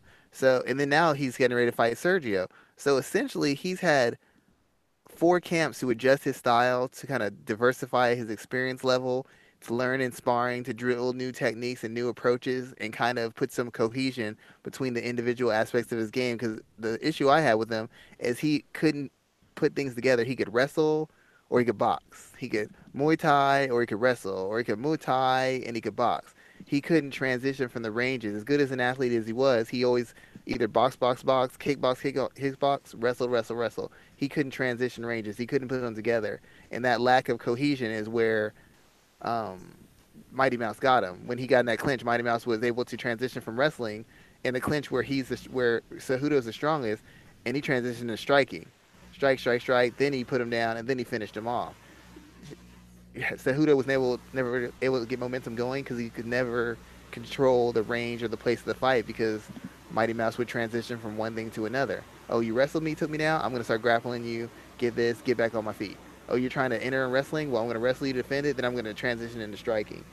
But now it seems like Cejudo has put some cohesion between his techniques and he's increased his accuracy. And instead of leaning on his athleticism to make him more effective on the feet, he's actually executing a well rounded, deliberate offensive game that's allowing him to, instead of using his athleticism as a crutch, he's using his athleticism to enhance his already established skills. And the athleticism gap between him and Sergio is tremendous. Sergio's usually the better athlete 9 times out of 10. In this case, he is not the better athlete. Well, I'll take that 7 out of 10 times. Sergio's a better athlete, especially against the guy he's been facing. The guys he's been facing haven't been top end athletes. They've been good, experienced fighters who helped him learn his craft, develop some savvy and some situational awareness. But he's at such a disadvantage against Cejudo. And in my opinion, Cejudo's actually the more durable person. Cejudo's was taking huge shots from Benavidez. And Benavidez isn't the most athletic fighter anymore. But Benavidez is still one of the best timed and one of the bigger hitters in the weight class. And he was going tit for tat with him. And Sergio Pettis has never been the most durable guy. He just never has been, which isn't a good sign against a guy who has top end explosiveness and, in my opinion, has top end power as well. Um, Sergio is a little bit more deliberate. He's more experienced. He's got more savvy. So I think there's spots that he can take advantage of Cejudo in, just based off his experience level. Fighting, he's fought more. He's fought a more diverse resume of opponents, and he's got so much seasoning on the feet. But the fact of the matter is, he's not a big hitter. A lot of his success is based on him being able to pressure guys and pick them off when they start trying to pressure back. And it's his variety of his strikes. But against a guy who's this much better an athlete, that's much more durable, and this much better a wrestler and grappler, I really have a hard time finding how Sergio's going to win this fight. I mean, Moreno took him down and almost finished him. And Moreno's not one half of the athlete that Henry Cejudo is. Not in punching power, not in physical strength, not in explosiveness, not in wrestling. I mean, the gap is so far between them. I don't know that Sergio can handle the pressure. I don't know that Sergio can handle the power. I don't know that Sergio can handle his physical strength. Prior to the fight with Hayes, even before that, I would have said Sergio's a clear winner. It's almost impossible for me to pick anybody except Henry Cejudo, because Henry Cejudo isn't just a guy who's been resting on his laurels. He's been improving as well. He's mastering his skill set. He's taking it more seriously. He got thoroughly undressed by Demetrius Johnson, and ever since that loss, he's taken huge steps forward in each fight. And I'm gonna have to go with Cejudo on this one. He's a better caliber of athlete. He's the bigger puncher, the more durable guy, and he doesn't have as diverse a skill set or range of skills, but his ability to put his skills together and the support they get from his physical advantages is what I think is going to determine where the fight happens and how the fight ends. So what do you do with the winner here then? Do you put them right into the title picture? If Sergio won, he'd have to be the number one ranked flyweight. If they don't make the Dillashaw fight, they have to put him in there because he would have won what this would be his fourth, fifth fight in a row, all against an ascending level of physical talent and technical skill and experience. So he's been getting better by little, and he's been fighting slightly better opposition little by little. This would be the second or third best guy in the division. He would have beaten him.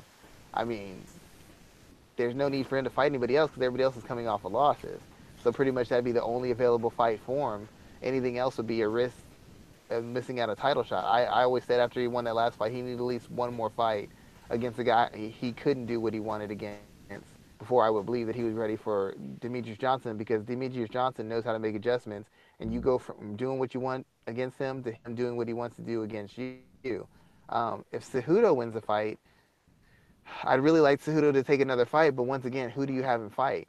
If he beats Sergio and he beat Wilson Hayes, who do you have him fight? He beat the guy who's essentially the number one contender, and he beat the last title challenger. So who else do you have him fight? Who else is coming off a win who would make sense to have him fight against? I don't know who that guy is, and it'd be they'd probably make the Dillashaw fight if they could, but if not, the biggest fight in the division would be him fighting Henry Cejudo, and the only way that wouldn't happen is if Cejudo turns the fight down, which I think he may actually do. He said himself he wants to get a little bit more seasoning, a little bit more experience, and to kind of clean up a couple things before he has another go at DJ. But either way, they'd be the most legitimate option. I think the UFC is going to push that Dillashaw fight though. If DJ wants the big push, he wants the big promotion, he wants the big money. I think he's not going to have a choice but to fight Dillashaw. Yeah, I definitely think that that's the fight that they make coming up next, and regardless of who comes out on top here, I think that that's just the right choice to make here. Let's keep it moving because we still got a little bit to talk about. Let's talk about Michelle Waterson and Tisha Torres. This is an important fight for the women's strawweight division because both individuals have value as a top challenger to Rose Namajunas. What do you see here in this fight here? Do you think that Michelle will be able to do enough on the feet to kind of keep Tisha at bay, or does Tisha's aggression and her technical prowess does that win out here? I don't even know why. I mean, I like Waterson. She's very popular, but I don't know that her resume says that she should be anywhere near a title shot. I mean, the fight against Namajunas wasn't particularly close. I mean, it was pretty decisive in Namajunas' favor, and she hasn't fought since. Sure, how she's in a title eliminator and by any means, to be honest. I can tell you because I of the way just she looks. I mean, like let's be real yeah. here, dude. Like, she'll be I mean, she didn't. in the title picture because well, not only the way she looks, but because she's a quality individual as well. She's a mom. She No, that's not it. It's not the quality individual. There's lots of quality individuals who don't get a push. So I don't. I'm not buying well, that. I don't. Well, she has. I don't want to say the quote unquote full package, but I think she has maybe like when it comes to some of the female fighters, she has the closest adaptation of the quote unquote whole package where what Dana White likes. She's attractive. Oh, okay. Yeah. She Yeah. she's a mom. She's well spoken in front of the camera. Did you see her doing Steve Harvey yesterday? About it, but I didn't know that. Yeah, like she was on Steve Harvey yesterday. She did a great job there. I mean, she's the type of person that they want to put in front of the camera. So if she does get a win on Saturday, she's going to be the number one contender. Well, I'm going to call it. I mean, if that's what they want to do, but you beat Paige Van Zandt, Angela Mangana. I mean, Tisha Torres would be the best win on her resume, and I'm not saying that to be slighting, but I mean, I still don't know whether they'd have a rematch. It wasn't a very competitive fight in the first place. No offense. It I wasn't. didn't see it being that competitive. The big, I mean, Tisha Torres actually has a better argument. She's beaten Rose once, and she won. Rose beat her in a rematch in a very tight decision. So that makes more sense to me. But back to the fight. My problem with Watterson is Watterson's really an atom weight. I mean, she has pretty decent power, all things considered, but she's not particularly physically strong. And from what I've seen, she's not particularly physical durable. Angela Magana is like the definition of a journeyman, journey woman, and she had issues with her. Magana took her down and had her in some rough spots and was able to physically kind of rough her up a little bit. And Magana is like a third tier fighter at best. I mean, a very experienced one, but still a third tier fighter. She beat Paige Van Zant, but I've never seen Paige Van Zant fight with as dumb a fight plan as I've ever seen in my life. I mean, that was just she Paige Van Zant basically decided she was going to fight Michelle Watterson at range. Michelle Watterson, who was a karate point fighting champion and a kickboxing champion, that's just bad corner work. That's bad cage IQ. I mean, it's still a win, but Paige Van Zandt gave her that win. She didn't have to really work for that one. Against Rose Namajunas, who in a lot of ways is similar to Tisha Torres. She's taller, she's bigger, but Tisha Torres is similar physical strength, similar durability. Torres works at a much higher pace than Namajunas. Torres is all action, all go, combinations, kicks, and Torres has a traditional martial arts background. So she's familiar with the side kicks, the spinning kicks, the front kicks, the snap kicks, the question mark kicks. Watterson's not going to have that clear advantage using those techniques because you're facing someone who's also tenured in them and experienced facing them. So you're not going to have that element of surprise. There won't be a huge athletic advantage because they're both comparable athletes. But Torres, in my opinion, is a much more durable fighter, much more physically stronger fighter, and sets a much higher pace than Watterson. I don't know that Watterson can win in scrambles. I don't know that Watterson can win if she's pushed up against the cage. I don't know if they get into heavy exchanges that Watterson can hold her own or stop Torres. Torres has faced the bigger hitter. She's taken the power shots better. She's faced the bigger, stronger fighters, the bigger, stronger grapplers, and she's performed better against them. It's a good fight as far as styles and strategies, but as far as the actual physicality, physical reality of the fight, I really have a hard time picking against Torres unless Torres gets caught in some kind of transitional submission or submission in a scramble. She should be able to out wrestle Watterson. She should be able to outwork her on the feet. She should be able to, in my opinion, manhandle her and stop her inside of 3 rounds. I mean, I guess a decision at the most, but it is best case scenario for Watterson. But I fully expect Tisha Torres to win this fight and to win it decisively. Hmm. Interesting. So if Tisha gets the win, do you think it's a given to put her in the title picture? Yeah, they have a storyline. They've already fought twice before. She beat Rose. Rose beat her in a tight fight. I mean, Torres isn't the most exciting or popular fighter, but without any major injuries, I can't imagine Joanna's going to jump right back in there. I guess she could. An immediate rematch and set that up. I would say Torres has Torres has as big an argument to fight as anybody else. I mean, the only other person who have a better argument would probably be Jessica Andrade. Maybe Jessica Andrade would be the other person who has a better argument because she Did beat she beat? Claudia. Did she beat Rose though? Has she fought Rose? She hasn't. Andrade has not fought Rose. Okay, okay, okay. I was a little confused there for a So second. she beat Claudia. So that and Claudia was considered the number one contender to the belt. So the Yeah, only true. person who has a better argument would be Jessica Andrade. Everybody else, I don't think has a legitimate argument over Tisha Torres. I'm not going to argue about that there. So that is a fight that I'm interested in seeing, just because I'm always interested in seeing the way that they position Watterson, who's kind of just like blown up over the last year or so.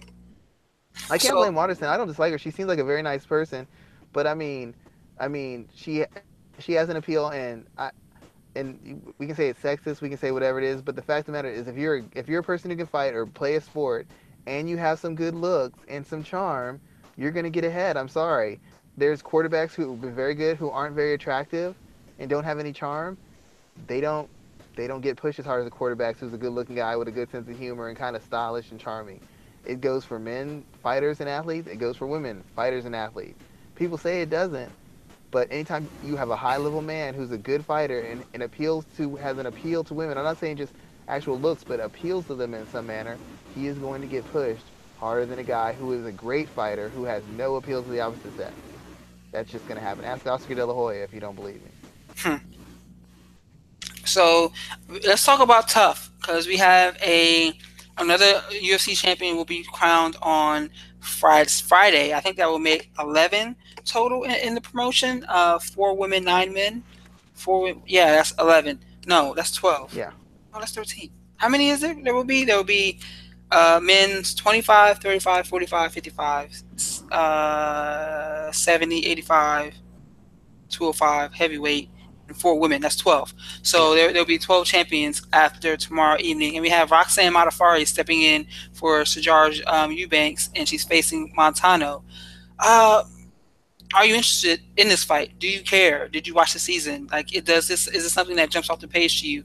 Me personally, I think that this is a fight to set up the winner and the first champion to be fed to someone like Valentina Shevchenko, to be fed to a Joanna if she wants to make the jump, to be fed to Paige Van Zandt. Hell, they're even trying to get Mackenzie Dern into the UFC as fast as possible. I feel like this individual is being crowned to kind of be being fed to one of these women that they've been trying to get a title on for an extended period of time. Yeah, well, when I saw the show, I liked the show. It was a good season. It wasn't a lot of nonsense. It was like a bunch of people who were actually chasing their goal to be better and to win a championship. The thing about it was a lot of the girls on the show didn't have a lot of experience. Some of them were coming off of losses.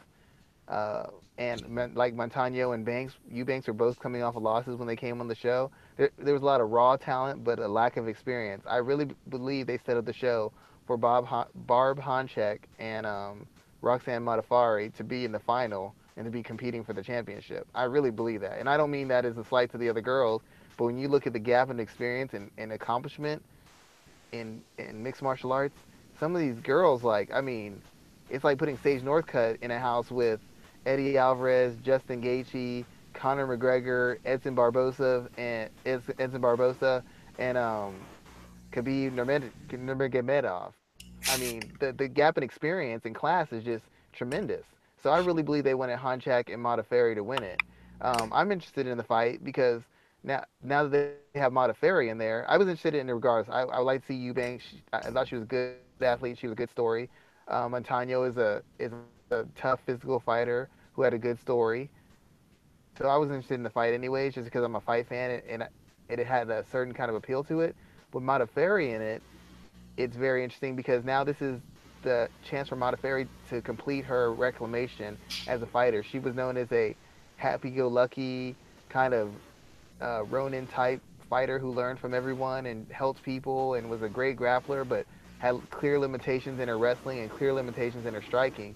In this second act of her career, she's turned into a much better fighter. If you watch the show, it's not so much that she's a world class striker, but her poise on the feet is there. She doesn't panic. When a girl hits her, she doesn't just start flailing back. When a girl starts putting heat on her, putting combination, she doesn't lose her poise and start swinging. She's very poised. She's very controlled.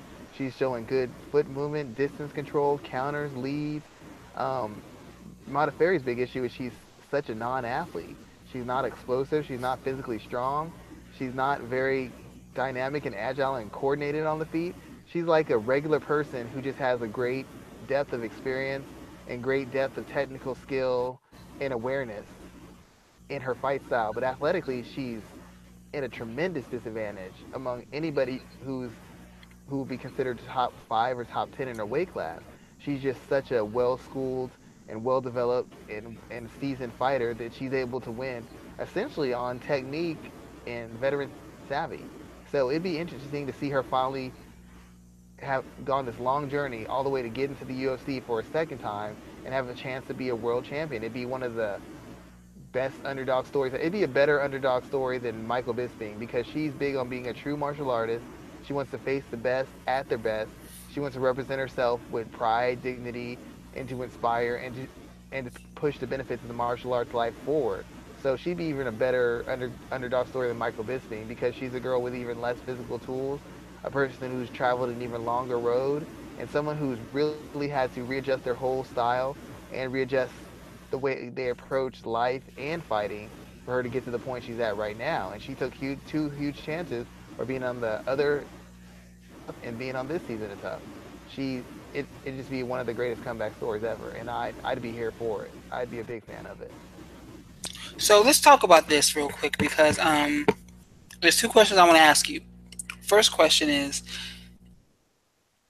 pick either one of these women who are going to be the first champion over, let's say, four names that we know that are going to fight at 125 for women. We know Paige Van Zant, Jessica I, Valentina Shevchenko, and Joanna Jacek at some point in time are going to fight at 125 pounds. Would you pick either one of these two women over any of those four? I wouldn't pick anybody in that. When I we had the discussion when they talked about Paige Van Zandt getting the first title shot, and I told you if Paige Van Zandt would have been in that house, I would have booked her for the finals. Just based off of athleticism, cardio, and physicality alone, she would have curb stomped 95% of the women in that house. I mean, the two best people they had in the house, really, as far as accomplishment, were Barb and Modafferi. Neither one of them are great athletes, and neither one of them have been facing the best of the best fighters in the world. The best of the best fighters in the world would be in the UFC, but they didn't have that division. And if you notice, the UFC had a lot of girls who wanted to be in that house. Joanne Calderwood wanted to be in that house. Beck Rawling wanted to be in that house. There, Jessica I wanted. There's a lot of girls who wanted to be in the house. There's a reason why they set it up the way they set it up. When have you ever had somebody going for a title, and you have that thin of a group of people competing for it? I mean, you have people who are 3-2 competing for a title, 2-2 professionally, and they have a chance to be in a tournament to win a title. What sense does that make? That doesn't even make any sense at all. And I like Modafferi, and based on skill and experience and strategy and tactics, she can compete with anybody in the world. She is one of the best minds and one of the best technicians and strategists in the sport. But as far as durability, she does, in my opinion, she does not have huge amounts of it. As far as athleticism, she does not have huge amounts of it. And if she had to face someone like a Jessica Andrade, she could move up. Hell, Rose Namajunas can move up. Rose Namajunas, Jessica Andrade, Claudia Gadelha, Valentina Shevchenko, Joanna Jędrzejczyk. I don't know which one of them she would beat. I don't know which one of them she beat. I don't know how she would beat them, to be quite honest. I mean, I know technically how she could beat them, but I don't know if she puts it all together as physically and technically, where she could beat either one of those girls, because all those women would curb stop Sijara Eubanks, and Sijara Eubanks was able to out hustle and basically out athlete and physically wear down um, Roxanne Modafferi. And the same goes for Nico Montano.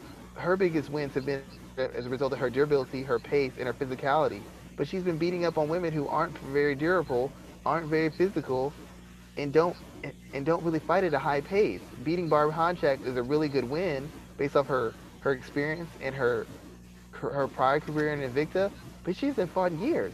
So you have a girl who hasn't fought in what, 2, 3, 4 years, who's been active. Is that really an upset? Is that really? It wasn't a shock to me.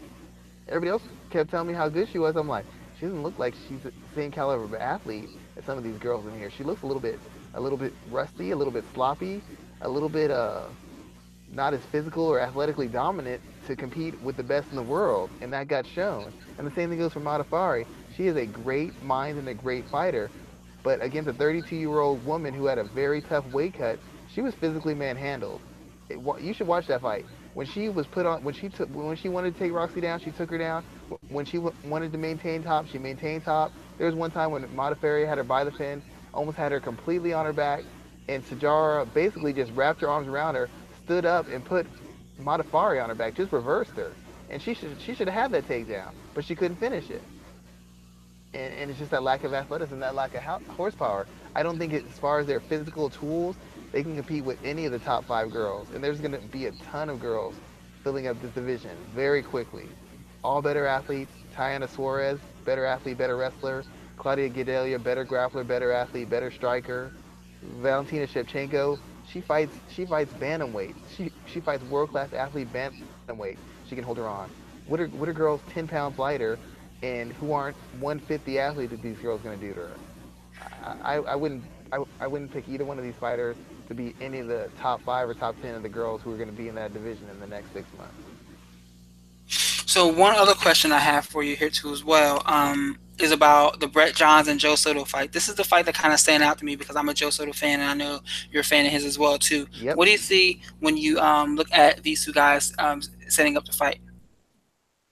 Um, I really hope that Soto gets a win. He's like an underdog guy, but he's a guy who can really fight. He doesn't have a sexy style or a sexy name or a look or a brand, but he's just a guy who is tough, who fights everybody he can fight, and he even though he's taken a lot of punishment, he's been in a lot of fights. He's throughout his UFC run, you've seen the improvements in his strategy, in his cage IQ, and his situational awareness, and his striking. He's gotten much better. A gritty, determined guy. That's the guy who I think is one of the more of the people's kind of champion type guy, and I want to see him get into that elite range in the division and hopefully work his way into a title shot again. I mean, he got one on short notice, and he put on a hell of a performance, and I really think he's going to win on Friday, and I expect to see him coming into that top five or top seven in the very soon. So how do you is like what else from this card stands out to you? I guess the Barb Honchek fight with Lauren Murphy is not a very appealing fight per se, but I'm interested to see how far Barb Honchek can go as far as fighting now because she wanted to be in the UFC and now she's getting her chance, but she's 38 now. And no offense, she wasn't a great athlete when she was younger. At 38, you're not turning into a world class athlete. So I'm interested to see how far she can go and what she can do in the division now that she's got her shot long, and as a result, kind of missed her opportunity to make some noise in the UFC.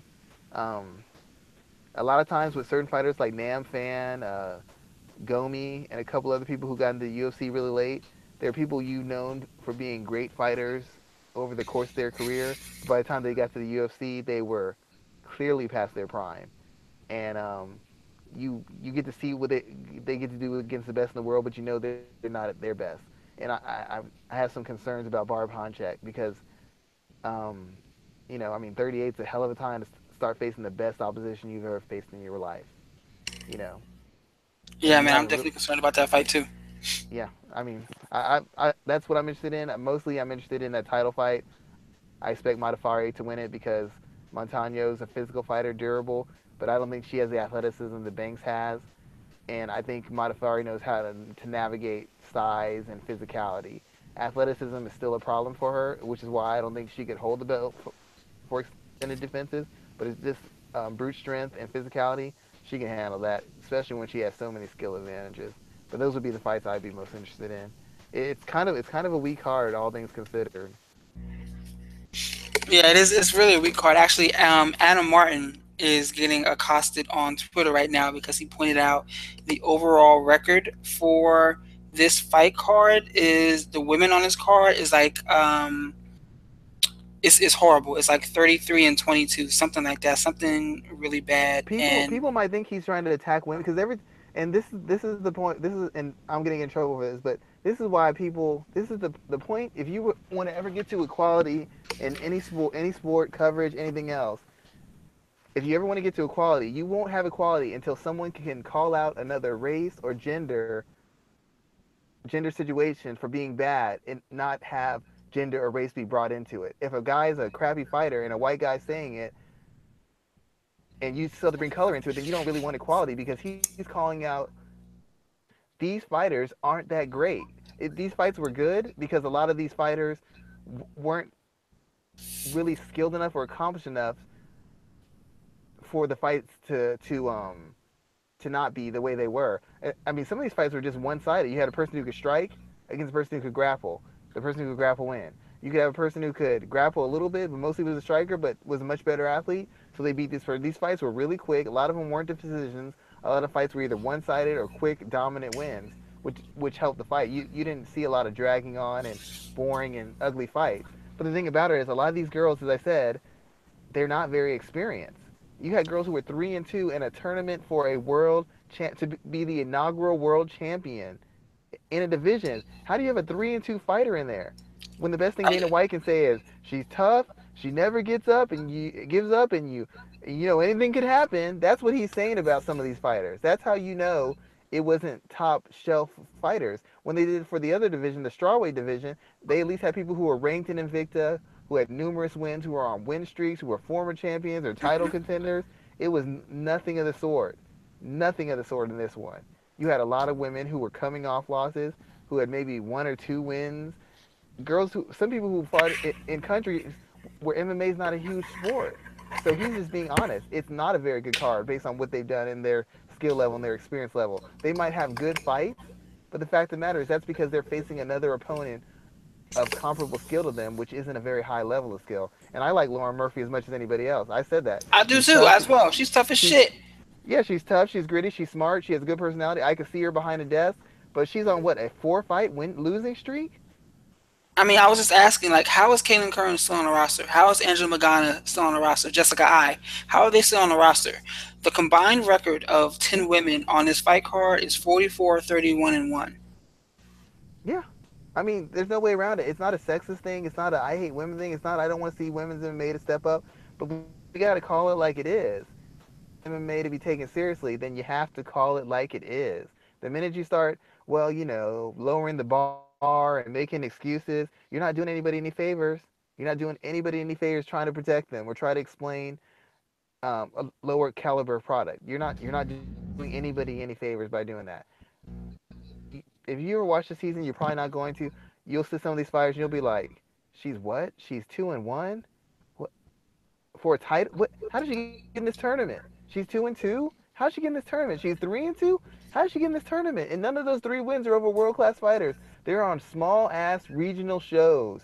And now you are in the tournament for the inaugural flyweight championship of the world. What sense does that make? I'm not disagreeing with you at all. At all. So that's last thing I wanted to look at. Oh, 'Cause wait, I wait, wanted, one more thing. If they had the original matchup between Eubanks and Montano, I'm sure you've seen this on Adam Martin's feed before, and he's a very smart guy. Everybody should follow him, listen to him. You'd have two people coming off of losses fighting for a world championship, the inaugural world championship.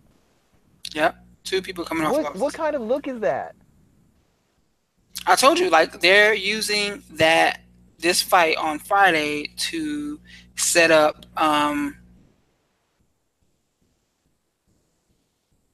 So they're using that fight to set up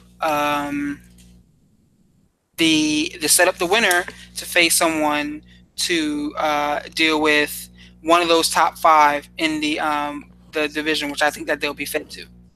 Yeah, it's hard. I mean, it's clear. It's clear on two things. One, they clearly wanted Honchak and Modifier to get to the final. There's no reason the field was this thin and this weak. They were going for. Second of all, Honchak hasn't performed in years, and Modifieri's been in Invicta, which is very good. But the girls she's gonna be facing are moving up and coming down from weight division, have been facing the best in the world and dominating. It's it's clear what they're trying to do, and I understand it's more opportunities for women fighters. I want them to get these opportunities, but I'm not gonna lie. Opportunity. A lot of these girls are not world class fighters, and one of them, and all of them, 12 of them, were 14, however many, 16, I can't remember, were less than three fights away from a title shot. It just amazes me, and it makes you wonder how you can take UFC seriously as a sport. It's like having the University of Texas in the College Bowl playoff. They're 6-5, no 6-6. They just lost to Texas Tech. You're gonna put them in the Final Four for a championship? That's the equivalent. That's the equivalent of what we're talking about. It really is. It really is. It really is. So the last Sorry, thing I sorry to wanted to interrupt you. Yeah. no, go ahead. The last thing I wanted to talk about was Bellator 189, where we are looking at three fights that I think are kind of important on this card. Julia Budd versus Blanco, Chris Honeycutt, Rafael Lovato Jr., and Hisaki Kato against and Anthony Njokuani's brother, Chidi Njokuani. What are your thoughts on these three fights here? I think that they're all some very interesting fights that I don't think should get overlooked this weekend.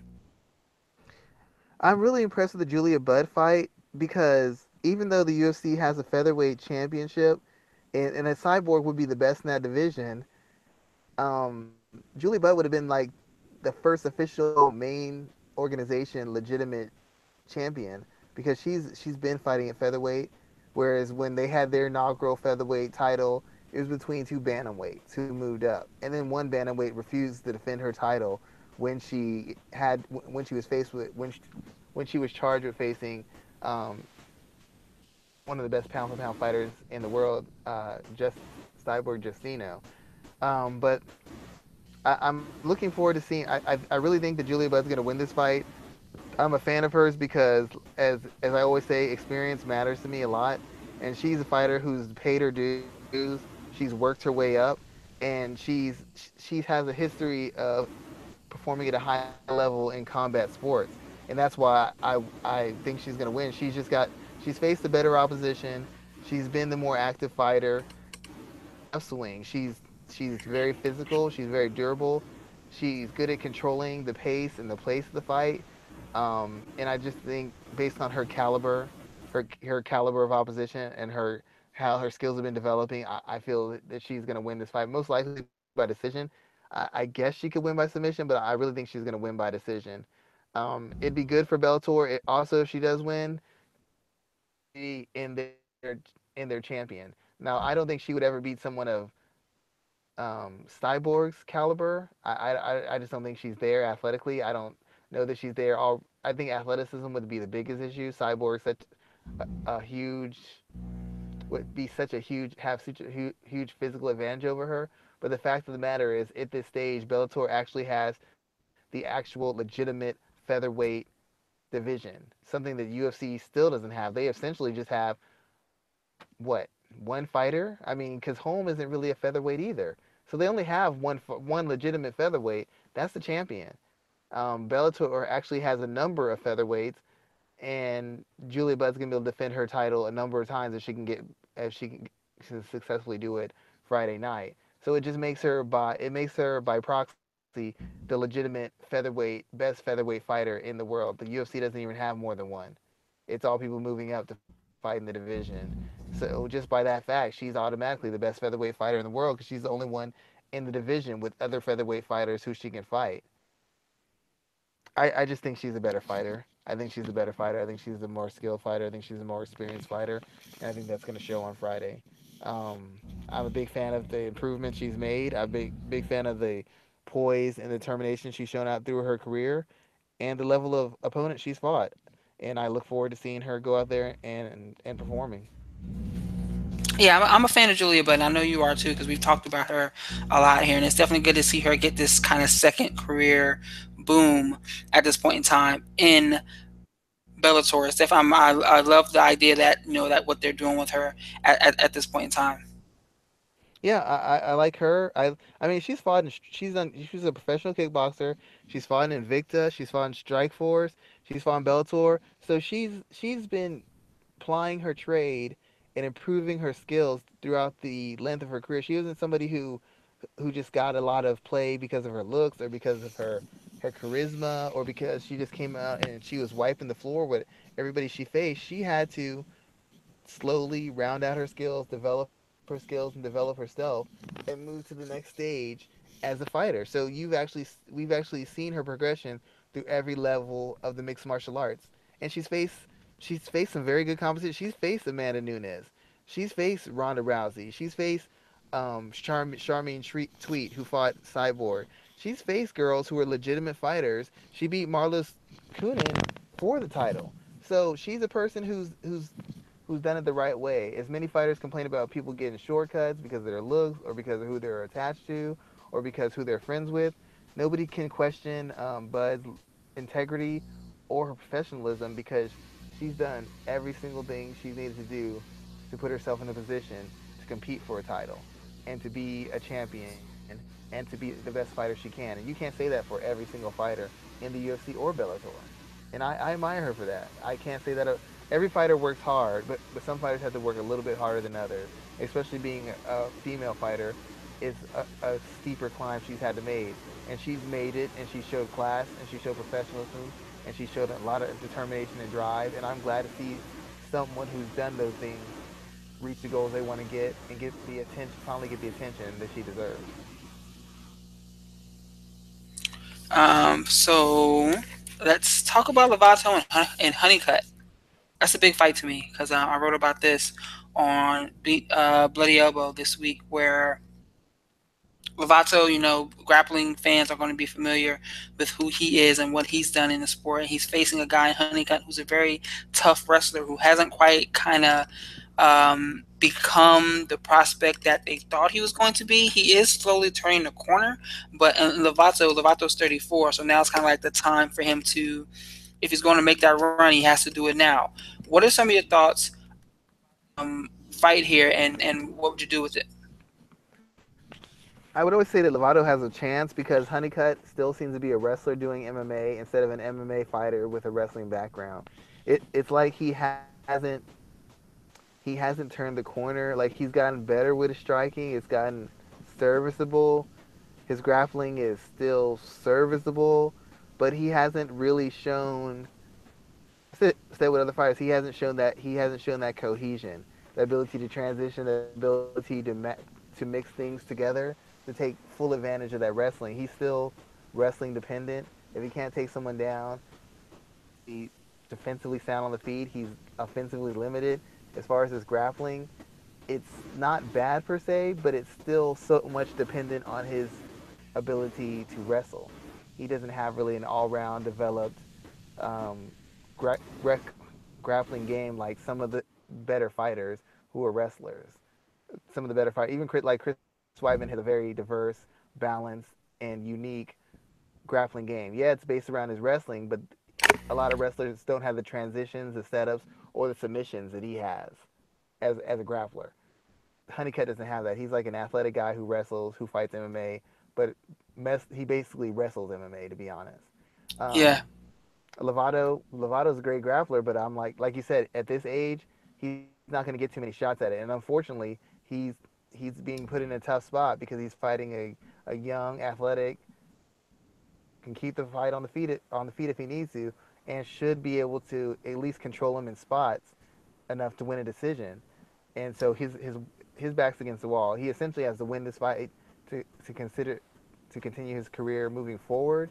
And if he loses, especially if he loses in the way that grapplers have been known to lose when they face better wrestlers and control the pace and the pace of the fight, then that means it won't be a good looking fight. It'll be like an ugly fight where he's getting takedowns defended, getting beaten up on the feet, and trying to force the guy to come to the ground when he can't make him come to the ground, which isn't a good look. So I'm probably gonna say, to be honest, I don't know who's gonna win this fight because Honeycutt's so limited, and he's made some bonehead decision when he fights. And I know Lovato's not the most experienced guy, but if anybody's gonna finish, I would think he's the guy who's got the ability to finish, and he's the guy who's got more on the line than Honeycutt. Honeycutt's gonna get another chance. They're trying to give him an opportunity to become a star. Lovato, I don't think he's gonna get many more or many better opportunities than he's getting on Friday night. yeah, I definitely think that this is a big fight here, and I'm concerned about Lovato's age at 34. But the man is experienced. He's experienced in high level grappling. He's experienced across the board. So we'll see what it looks like. Come when are they fighting? Do they fight Friday? I think they I think fight so. Friday I, night. I just fear that he's gonna be, like how Daniel Maya, when he could get the fight to the ground, he looks dynamic and incredible. But when he can't, in that halfway through the end, towards the end of the first round or halfway through the second round, starts shooting blind. He starts getting Yeah, beaten up on the ground, when it's clear and that he can't get the fight to the floor, get the yeah, fight where he wants it to go.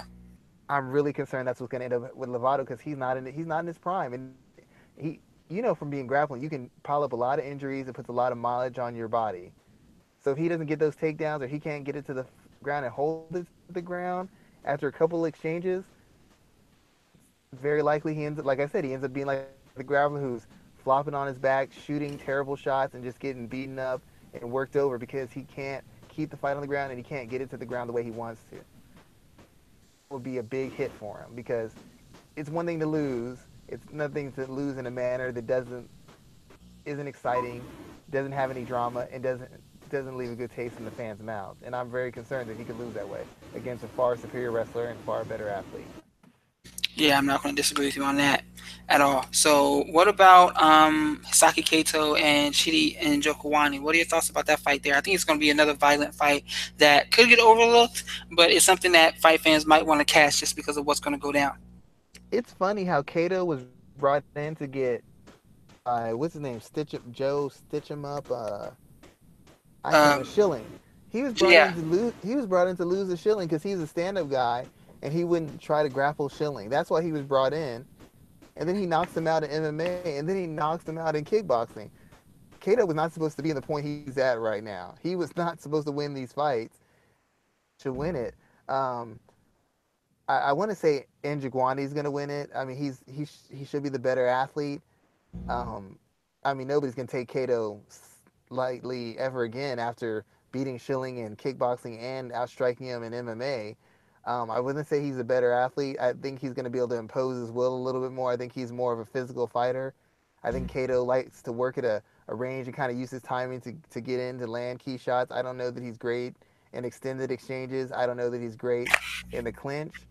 So unless he's able to kind of offset Njokuani with some grappling attempts or maybe some trips or body lock takedowns to kind of and get him looking for takedowns or clinch attempts, I think Njokuani should be able to handle the fight. He's got a lot of potential. His brother actually had a lot of potential too, but I think he's coming into his own, and I think he's kind of getting ready to go on his performances. I don't know because I think with his style, I think it'd be real hit or miss. But I think this is a favorable style matchup given the age of the guy he's dealing with and given the had. And I think this is a really good matchup for him. And I think he's going to win it. Good, good. That's a good breakdown there, sir. So, man, we've been going for almost 2 hours now, and but we had a hell of a lot to talk about. Just like I said, how was your Thanksgiving? It was cool. I just kind of chilled out. My kids went to go visit their family, and then on my spare time, I was looking up a guy for you, of Actually, course. yeah, man, and I do appreciate you doing that, man. Unfortunately, the guy we looked up pulled out of the fight. We just found out today, so Oh the, man. the fight's off. We're looking at something in the future. We already got a date for early next year, so I'll keep you abreast of that. But yeah, man, I just found out maybe like 2 hours before we went on. Hey, oh well, you know what? I feel bad for your fighter because I mean I've had friends who fight and you make sacrifices, you do certain things to get in position for a fight, and then the guy pulls out and you're like, what did I just do this for? Yeah, It costs what did I do it, this whole 6 week camp for? yeah, it costs Yeah, money to be in camp. There's personal sacrifices you make as far as your personal life, your family life, and then to not get that payoff, win or lose, to not get that payoff is I don't know personally, but I've heard it hurts. yeah, So, it hurts, man. It definitely hurts. So but we're like if y'all need me, you know where to reach me. I'll do my I'll best hit you up, to man. help you out We any way. definitely appreciate you, man, because we were definitely building off of what you sent us. So we definitely appreciate that. Other than that, man, what else are you working on over the next few days? I actually did an article for Combat Press called, and you'll like this. It was called "Dead Weight: The Problem with the Light Heavyweight and Heavyweight Divisions," Huh? and I Yep. basically break down how those divisions have gotten stagnant, why they're stagnant, and what it's going to take for them become fresh and active again. Um, the next thing I'm actually working on for MMA rating, I'm actually in the middle of doing film watch and breaking down for the upcoming Asanios fight. So I'm doing that in advance. Kind of want to look over a couple things and like I said, it's with the other part pieces I've done in that series where I don't just look at the technical matchup. I look at why the fight was made, how this fight came about, what it could mean for both fighters, and look at kind of some of the historical trends that could tell you where the fight's going and how it's going to end. But that's the next part piece I'll be doing for MMA ratings. Good, good, cool. I am working on some stuff as usual. It's been a pretty busy week, but I'm trying to get one more piece up for ratings before the fights this weekend. Got a lot of cover, man, because we got fights every day this week. We got a couple of big grappling events going on too as well. So got a lot. This is gonna be a pretty busy weekend. I'm actually refing a grappling event on Sunday as well, which is gonna be funny as hell because I'm not the greatest ref, but it is what it is. But Hey man, it's they gonna need be a a ref. busy You week. stepped it up. You stepped up, man. Refing is not an easy job. I would never want to be a ref. Dude, I dare somebody to try to argue with me too, because they're gonna get straight double legged in the stands. I don't care. But Yeah. Well, it's before we go, I'd ask you one question. go ahead, man. Go ahead. What am I the only person who thought how Eubanks had to pull out of the fight, right? Yeah, I think she might be fighting. She might have been fighting at the wrong weight division, and I think having to make that weight go in a very short period might have really just done irreparable harm to her body. Like she dude, she might had not be kidney able. failure. Yeah, like why her camp would let her keep trying to cut weight. I understand the opportunity. I understand what it could mean for her, but kidney failure, you don't fix that. I mean, you can navigate it. You can get her to a certain amount of health. Effects of kidney failure, that's permanent. Her That career is might be. permanent. You're right. Like that is like long term. Like that's almost the reason why people thought Daniel Cormier would never be able to fight again. I mean, after the Olympic situation, that's like long. Like whatchamacallit, Chris Lieben has to take medication now, and he's not an old guy. I mean, he's in his 40s. He has to take medication because of the damage he's done to his kidneys come trying to cut weight. That's what I'm saying. Like, why would your camp? I understand it's a world title. I get it, but she has a kid. She has a girlfriend, wife, whatever, and a kid. You this isn't the most important thing in your world. No offense to anybody who loves fighting. I get it, but it's not the most important thing in the world.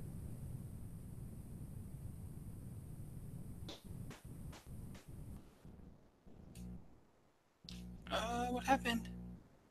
Schwan, yeah, you cut out. All right, so with that in mind, we're going to go ahead and close out today's show because I'm not sure what happened to Shawan there, but we're going to close out today's show. And thank you guys for listening to us, and check us out next week for another edition of the MMA Ratings Podcast. Have a great night, everybody.